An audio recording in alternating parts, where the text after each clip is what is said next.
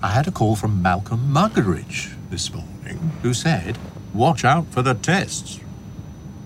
"Oh, which tests?" said I.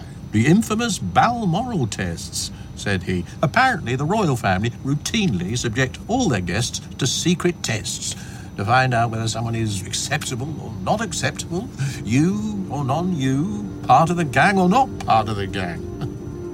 Apparently it's ruthless. Blood sport in itself.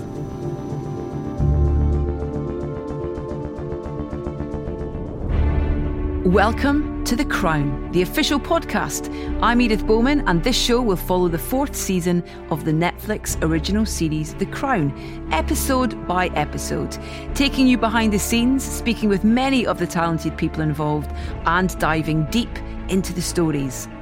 Today we're talking about episode 2, titled The Balmoral Test. Margaret Thatcher and her husband Denis are invited to holiday at the royal residency in rural Scotland. Lady Diana Spencer is also invited to join for a weekend. But who will pass the infamous Balmoral test?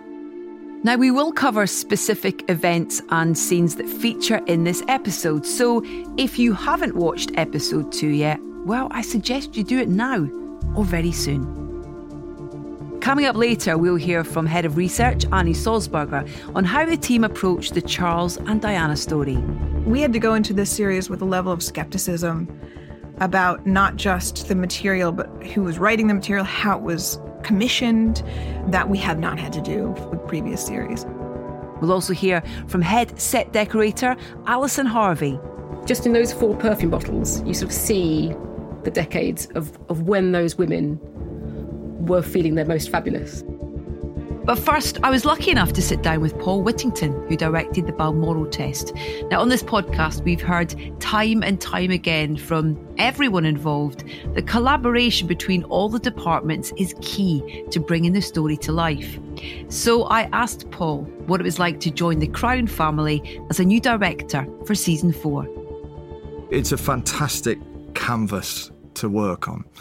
And you are given a freedom as well. I mean, Peter has this brilliant ability, I don't quite know how he does it, but to be all over it.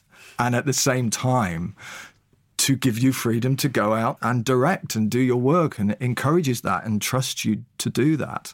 And it is also a show in which you do get to execute your story exactly how you want to, you know. And that doesn't always mean spending money on huge set pieces or pieces of kit or numbers of extras or whatever it is. The collaboration is all about what is this story we're trying to tell? What's the human story that we're trying to tell here? And whatever we feel the best way to tell it is, that's what we'll be able to do. Let's talk about the Balmoral test, episode Sure. 2.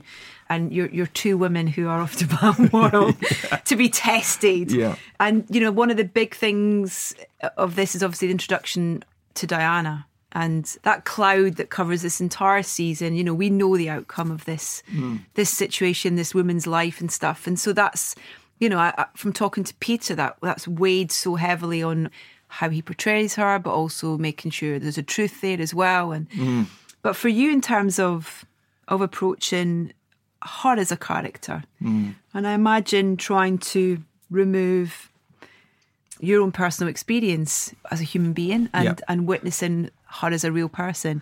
Is that an easy thing to do as a director? It is. I think once you take the decision that you're not actually shooting an icon, particularly in the story that I was telling, the early days of Charles and Diana, it's Diana as the nursery school assistant and the young woman who cleaned her sister's flat. This is not the icon that we now know, and you've got to free yourself of Diana the icon and go, okay, so this is a young woman, 18, 19 years old, a bit goofy, a bit mischievous, romantic, you know, and a bit immature, and actually quite grounded in many ways. And actually, let's just take her as a character at that moment in time in 1980, 1981. Yes, of course, look at who she is and the world in which she inhabits and the family that she came from, but don't saddle her with the baggage of the next 15, 20 years of her life, because that's not happened yet, clearly. Yeah. So actually it's quite freeing to boil it down into this young woman falling in love with this guy and see how that story kind of unfolds and take it step by step. Do you have a busy summer? I know I'll be in London for most of it. Embarrassingly available, if that's what you're asking. I'll be in Zimbabwe for a couple of weeks, and then Scotland. But perhaps we can meet again in the autumn. Oh dear, you'd rather not. Oh, it's just such a long way away. Oh, it'll fly by. No, it won't. It'll drag horribly. But all good things come to those who wait.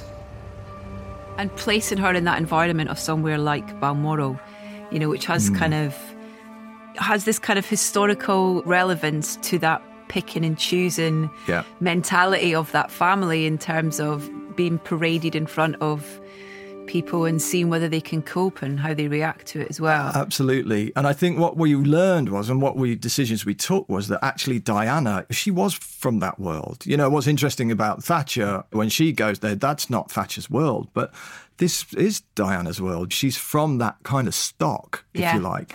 So she knew, even though later on she was very much a kind of metropolitan figure, if you like, and that's where she, I guess, felt most at home. But she knew the country life and she kind of knew what was expected of her, I think. The other thing about this episode that I think is brilliant is the tone of it, because you have these two women, you have three women, but, you know, in terms of Diana and Thatcher, very different sort of tonally written. And I mean, the comedy around Gillian's Thatcher, particularly in this episode, is so good. You can tell that she's having fun playing with that as well. Yeah, it was great fun. And you're absolutely right about the tone. I loved the tone of this piece. And we worked on it a lot, of course, all the way through. But it was there in the first draft of the script that I read. And it was the tone of it that really, in many ways, it took me by surprise. That's what's brilliant about, I think, about this show and Peter's writing, is that it's always surprising you. So really, this is the first, I mean, we meet Margaret Thatcher in episode 1, but this is the first time we get to spend any time with her. And I couldn't believe when I was reading the script that I didn't think I would ever say this, but I'm really liking the Thatchers. I really like them. They're really good fun. They're really entertaining. And actually, I'm with them. I'm with the Thatchers here because I can empathise with them. We've all been to a party where we feel like we don't really fit in and we're kind of worried about it. Wearing the wrong dress. Yeah, exactly. And I'm like, I get them. I get the Thatchers. So it's a brilliant way in because, of course, later on and throughout the season, we explore so many other things about Thatcher and what she did and what she did to the country. But as a way in, as a way to invite you into that character and that couple, if you like, I thought it was brilliant. And so that was always there in the script. And then really it was just a gift to then sort of play with it and think about, okay, so every time we see the Thatchers, they've got to be at odds with the environment. That's, of course, the way Gillian and Stephen Boxer, who plays Denis, play it. There's a physicality about that, but it's in everything about what Amy Roberts did with the costumes. The colours are wrong. You know, the colours are all wrong. The fabrics are all wrong. She is just at odds with this environment the whole time. No, dear, I like to do that myself, especially for my husband. Sorry, ma'am. Thank you. Unpacking your bag. What was she thinking? That's her wife's job. And 2 bedrooms. I know, it's all very odd. Are we allowed to sleep in one bed? I shall go and check with the protocol sheet. And what do you think 6 p.m. is? Drinks or dinner? Oh, who knows? What do we wear? What the heck, who cares? I care. Every house has rules, and places like this are all about what you wear and when. On the plane, you said there were tests. Oh, so you did hear what I said? Of course I heard what you said. I don't need to look at you to show you I'm listening to what you're saying. Well, it might be nice. I don't have the time to be nice. Well, I'm sure the worry about it all would be to fail the tests. 6 p.m. is drinks before dinner. Dinner is black tie, ergo drinks a black tie. I couldn't help noticing, ma'am, you didn't bring any outdoor shoes. That's right. The idea of Gillian as well as Thatcher, as a director working with an actor on a very big, larger-than-life character, so to speak, almost kind of hard to make your own, I guess, your own Thatcher. Sure. But I think you've all done an amazing job in doing so. It's a remarkable transformation, isn't it? You know, in every way, physically, tonally, voice, everything. It's an incredible transformation. And I remember actually the first time it really struck me, and I think struck us as a production, was before we even started shooting, when we were doing camera tests. She'd obviously been doing a lot of work prior to that in terms of movement, posture. She'd been doing the voice, but a lot of physical movement training, if you like, to get into character. And we lined up a long shot sort of on one of the sets at Elstree, and we turned over and said, OK, Gillian, can you just step into shot now? And I'm not exaggerating, she stepped in, and there was a kind of palpable intake of breath of everybody around the monitor. God. And she was almost in silhouette at that point. Yeah. So you had the hair and the makeup and the costume were all exquisite. You know, you had the hair. But there was something of just everything about the way she stood, the way she held her hands, the way the handbag hung on her arm. It was really striking, and it just felt like, it sounds a bit corny, but it felt like Thatcher's in the room. It really did. And then we said, OK, great, can you now just walk towards the camera and stand on this mark? And Thatcher had this very, very unique way of walking. It was always like she was in a hurry to get somewhere. And then Gillian just sets off on this and barrels along towards camera. You were walking backwards. Yeah, exactly. And it's almost like you kind of involuntarily, we kind of started laughing, not because it was comedic, but you know when you see something that's so exciting, you almost have this reflex to laugh, and it was quite brilliant. I mean, so as a physical transformation, it was incredible in every way, because she's worked out every aspect of it. How she holds the bag, how she would pick up a pen, how she might put her jewellery on. It's all meticulously worked out. So, but what's brilliant about it is that it is incredibly technical in that way, but she gets the technicality to a point where she can then free herself of it. And then she's free to play, and then she's free to, because that's all there. That's somehow already instinctively in there. Yeah. And then she has the freedom to explore and to emotionally go where she needs to go. What size are you? 5. Oh, that's handy. Me too.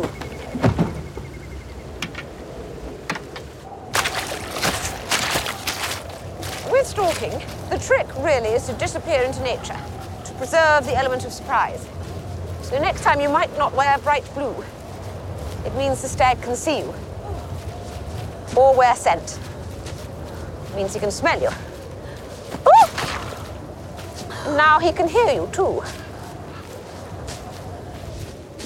I could go back and change. Oh, that's an idea. Yes, if you hurry, you could make it back in time for lunch. I'll be as quick as I can. And this wonderful narrative of this stag hunt as well, which kind of... It's such a clever way within the episode to say a lot more than it just being out to hunt a stag. Absolutely. I think it's so clever. Yeah. And it was important for us for that stag to become a character in the piece, and we would revisit it at certain points throughout the episode. What it means metaphorically is for everybody to make their own judgment on, I think. I like that. It's not mine anymore. It's yours to interpret the way you want to interpret it. But it's lovely as well, you know, in terms of the way that nothing ever feels rushed as well. And I think with this episode in particular, the way that the landscape is allowed to breathe and to kind of almost show off in a way, reinstates that idea that they feel so at home here, and this is their natural habitat almost, so to speak. I think so, and I think that sort of that elemental atmosphere was really important to the atmosphere of the whole episode, and an opportunity to set an episode that is predominantly away from the palace and from Downing Street and from London. So to get up there and literally to kind of breathe the air, I think it was always a really important element of the episode, and to experience this sort of anthropology of that culture.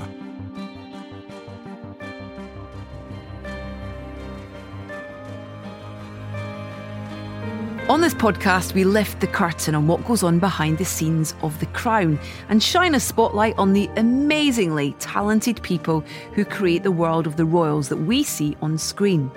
I had the chance to speak with head set decorator Alison Harvey, who's been sourcing props for The Crown from all over the world since season 1.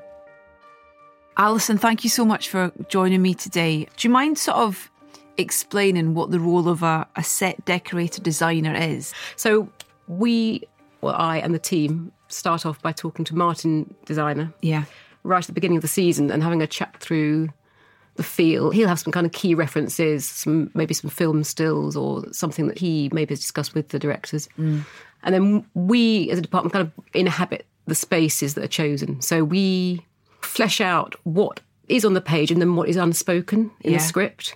So it's to try and bring the life and the soul to a space and create an environment where the actor feels they can do their best work. So we'll dress the drapery, the carpets, the things they pick up, the things in the drawers, the perfume they wear. Cutlery they use. Yeah, just everything that, we do the animals, we do guns. We do everything that isn't sort of solid and isn't an actor. Yeah. So it's the kind of their world, really. And that encompasses both sets that are built at the studios, but then also real locations as well, which I imagine that you have to go in. There's a lot of big, grand houses that are used, but I imagine you have to design them and dress those on top of what's already there almost. Yes, because we have to be era-specific. Yeah. So, at the beginning, we did a big room of references from each year. And then you see how the kind of the colour palettes change, how the tastes change. So, we've been from the 50s through now to the early 90s. Yeah. And so how different colours are in vogue, different patterns are in vogue. And then you get a sort of sense at a glance, which you then try and inhabit yourself as to what feels right, what feels 80s, what feels 70s, and where those characters would sit within that decade. And whether, so Princess Margaret kind of got pretty locked into the sort of late 60s, 70s, because that was her big heyday. Yeah. But Diana is much more of that 80s moment, and she being such younger, we were trying to get that difference between her and Charles and give her a space that felt more girlish, more naive, just a bit more vulnerable, I suppose. When we have, say, photographs of the real Queen sat in a situ, and you know that that's going to be filmed, that room's going to be filmed, do you try and replicate as much as possible what's been captured? Yes, it's an essence of. So it's the right period furniture, it's the right flavour. So different palaces have different identities. So Sandringham will be more relaxed, Balmoral more baronial and more... Because Queen Victoria sort of furnished those later, but then you've got Windsor, which is a bit more Victorian, but Buckingham Palace is a bit more French. You mentioned Balmoral in episode 2, which very much focuses on Balmoral. There's a big character in that episode. I don't think I've seen that much footage, so to speak, of inside Balmoral. It feels like it's a place that they keep very private. Yes. Does that allow you more creative control in terms of creating what you imagine it to be like inside? Well, I think we went back to Queen Victoria when there are sort of stills. And again, I sort of guess extrapolated from that not that much would have been changed. Yeah. It just falls apart around them slightly, I think. So, we did bring in a lot of tartan because we know that there is a lot of tartan. Actually, for real. Yeah. So it looks a bit like, if we didn't know that, you would possibly shy away from that. I think it was too obvious as a sort of statement, but no, all the carpets are tartan, so. Amazing. The stag is a big emblem. Absolutely. And it's got an iconic position within this episode as well. Can you talk a little bit about recreating that and how that was done? The whole kind of excitement around the breakfast table in the morning is it's a 14-point stag, which is the oldest, most prized stag. So they're rare.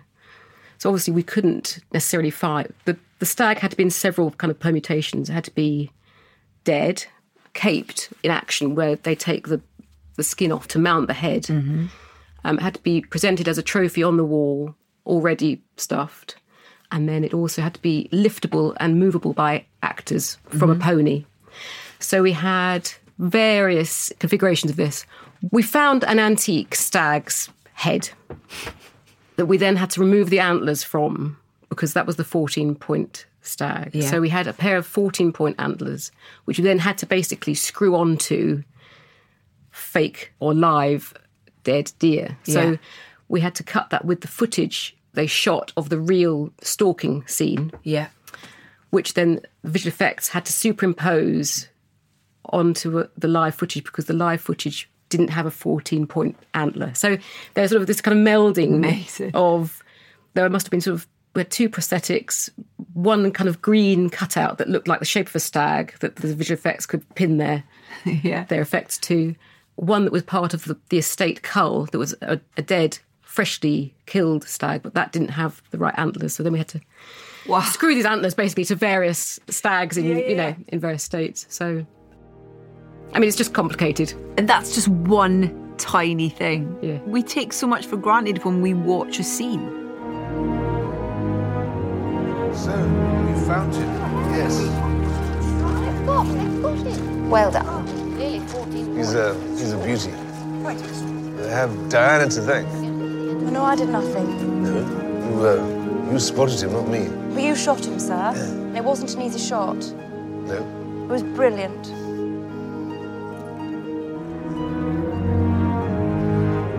Right, well, let's get a closer look, shall we? Walking 4 hours before we found him. 4? Single shot?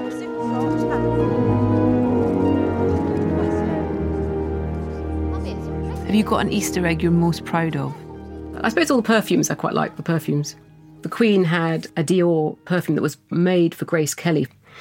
I know it's a Creed. Sorry, it's a Creed, made by Creed. So the Queen has that, allegedly. So we buy one for her. And that, what is nice about the packaging of that is very of her heyday as well. So it's 50s.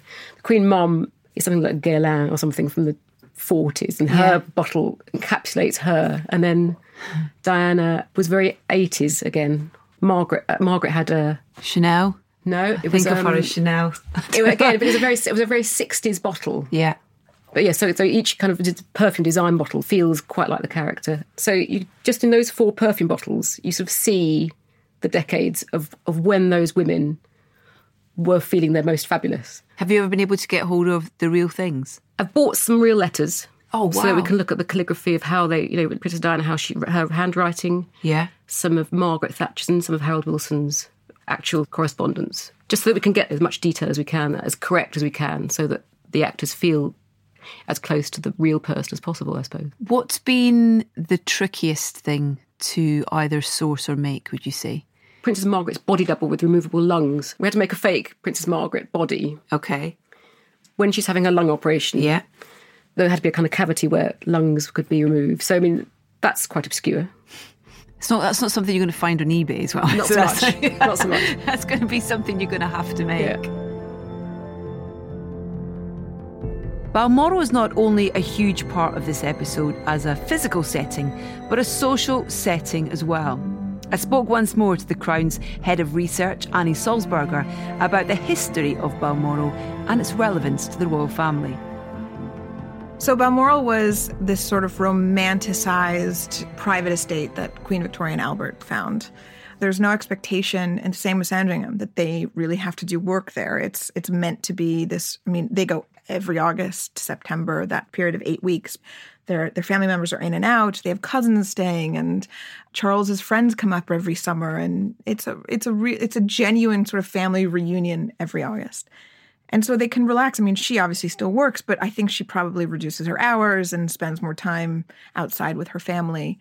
And they do all of their proper aristocratic sporting of stalking and shooting and things like that. So it's their playground. We get a real sense of, and tell me how much kind of the research that went into this, the kind of parlour games that they play, the Ibble Dibble. Ibble Dibble is just... Ibble Dibble was great. Number 3, Ibble Dibble with 2 Dibble Ibbles calling. Number 1, Ibble Dibble with no Dibble Ibbles. Oh, good luck, Prime Minister. Right. Oh, thank you.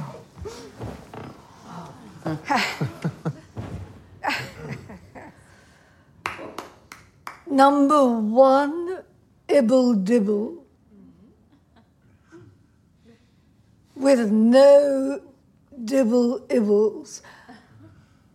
Calling number 10.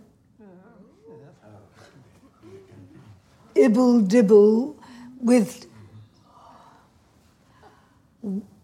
6 dibble-ibbles. Well done. Did I get that right? Yes. Very good.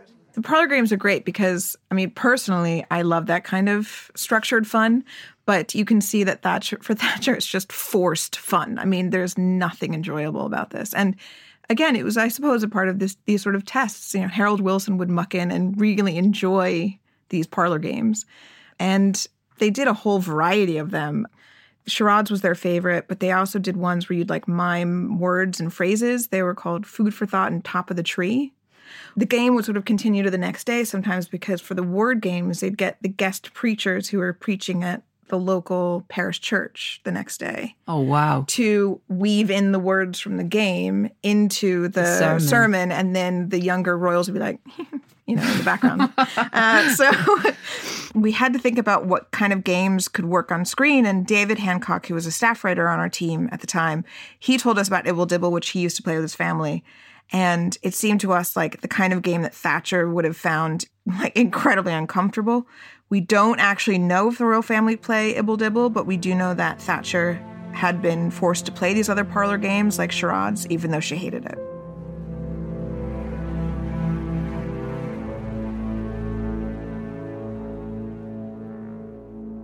It's almost like a testing ground for people as well, though, isn't it? Hence the Balmoral test being the title of the episode. Yes, exactly. It's the sink or swim house, essentially.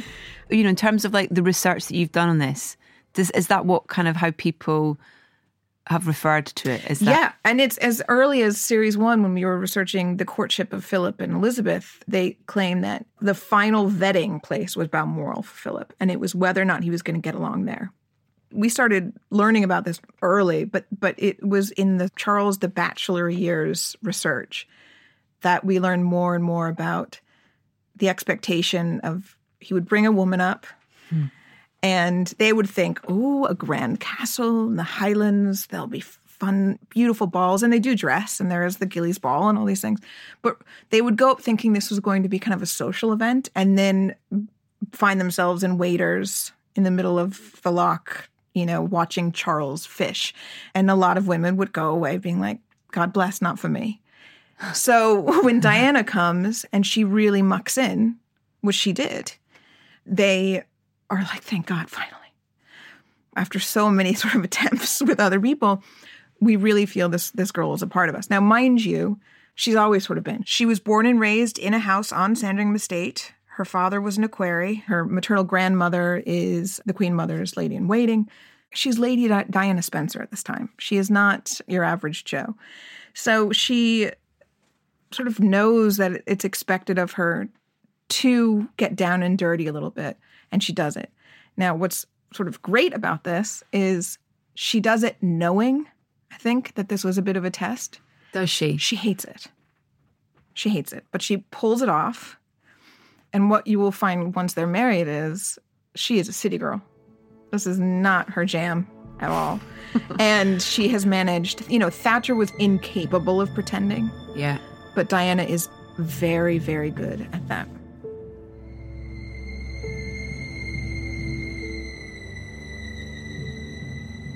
The whole subject of Charles and Di has this worldwide fairy tale emotional connection with the world in terms of how it started, what it was, and we all know the terrible tragedy of how it ended.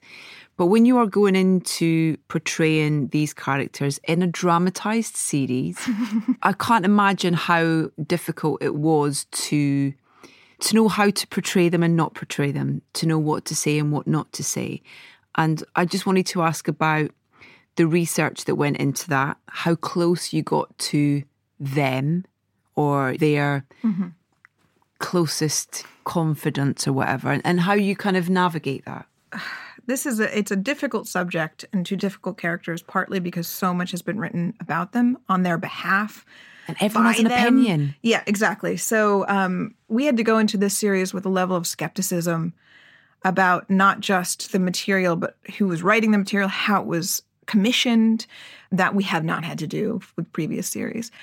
Our research team got younger with this series, partly because we wanted people who didn't grow up really with Diana being a figure in their lives. And so they came into it not having an opinion either way, which I think was actually very important to try to reduce the inherent prejudices that we in the 90s and 80s who grew up with her have.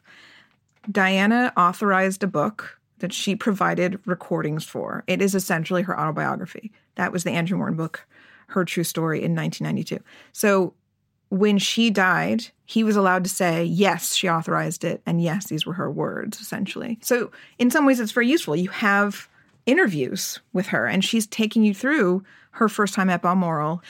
But she's writing it in hindsight. She's writing it in 1992 or 1991, I suppose, when it's published in 92. So she's doing it with the knowledge that things aren't working out, that she is angry, that they are cheating on each other, and so on and so forth. So then you have to say, okay, great, she's saying this did happen, but can I trust the emotion behind what she's saying? Or do I have to then go back and try to just rework it as she would have felt in 1980?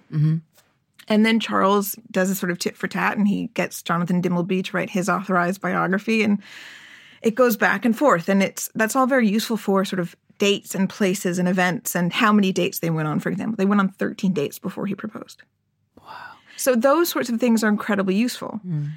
But it's then about trying to understand the emotions that were actually there at the time rather than the manipulated ones that were tainted because of how bad things got later. Yeah.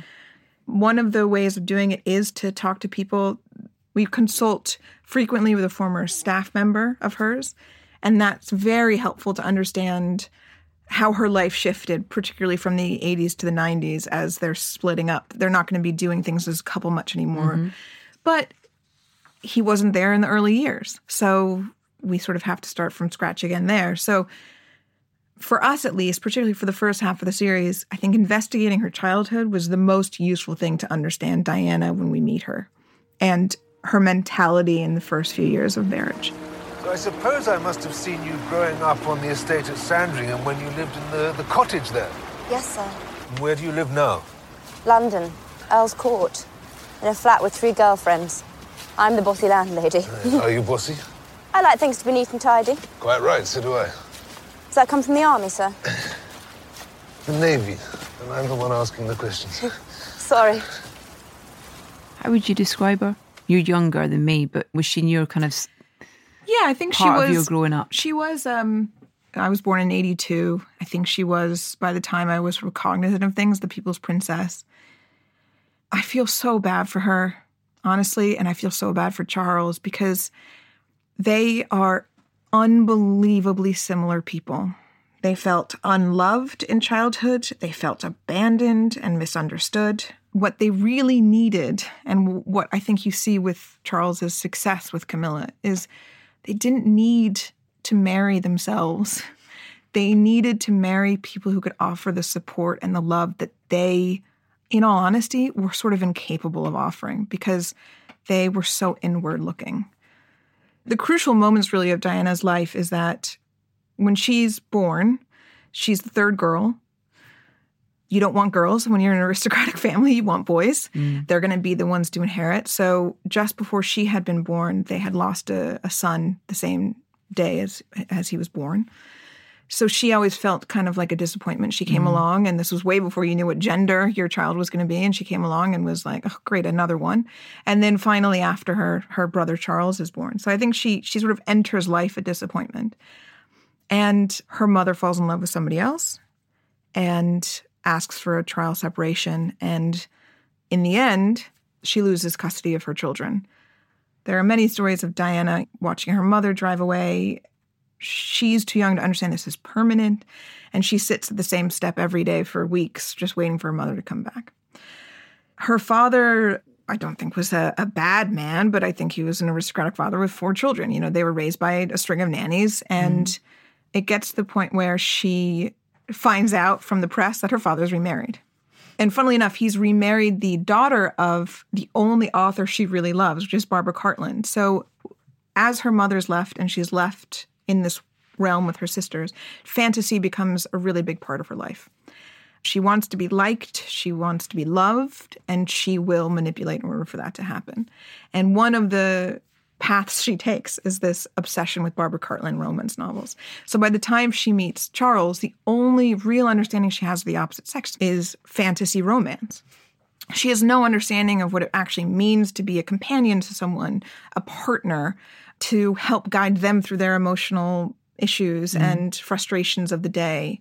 And I think this is a girl who is emotionally quite stunted at the moment that her mother left. And essential to understanding why she says yes to Charles is that he cannot divorce her. He can't. It is unheard of that the heir to the throne will divorce a wife. So Diana feels that this provides her inescapable safety and comfort. She's a triumph. In the history of Balmoral, no one has ever passed a test with such flying colours. Well. Rave reviews from the whole ghastly Politburo. Anne, Papa, Margot, Mummy, Granny. The problem the royal family made in approving Diana so much as a partner for Charles is she was 19 and she was born into aristocracy and lived in the royal estate, and they thought she knew what would have been asked of her. They believed she would be docile. They believed she would be managed, and Charles could shape her into whatever he wanted. And he didn't even want to. Well, that's exactly. I mean, there are many problems with this, but the expectation was she knows us. It's like keeping it in the family. She knows us. She knows our ways. This is the smoothest option we have. And she's young and beautiful and vibrant and sweet and kind. And they very severely underestimated her. And as you say, very severely overestimated Charles's sort of ambitions as a husband. The Duke of Edinburgh has asked to see you. Then I was summoned for a conversation with Papa In the hanging room where, oblivious to the grotesque symbolism, might as well have been me strung up and skinned. You asked to see me? Diana Spencer. What about her? Made the family position painfully clear.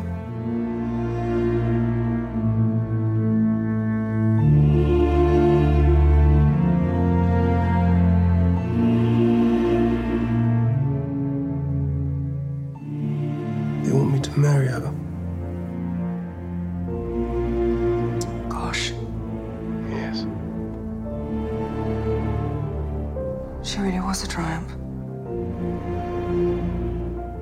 I suppose this was always going to happen. The right one was always going to come along. But is she the right one? Is anyone actually asking themselves that? She's a child.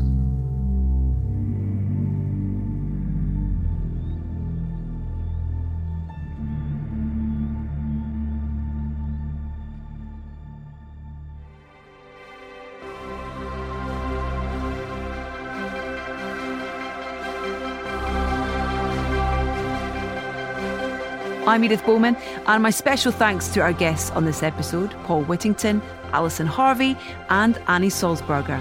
The Crown, the official podcast, is produced by Netflix and Somethin Else in association with Left Bank Pictures.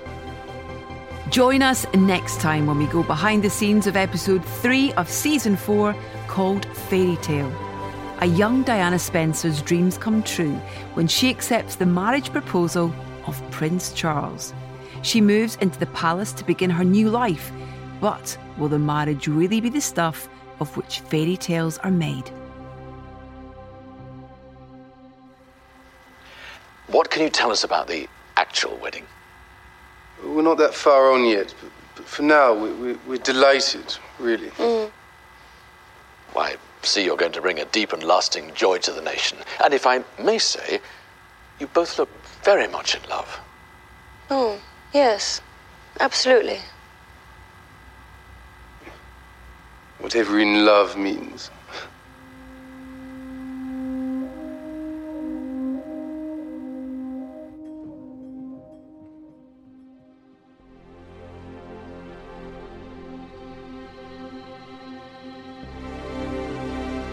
Subscribe now wherever you get your podcasts.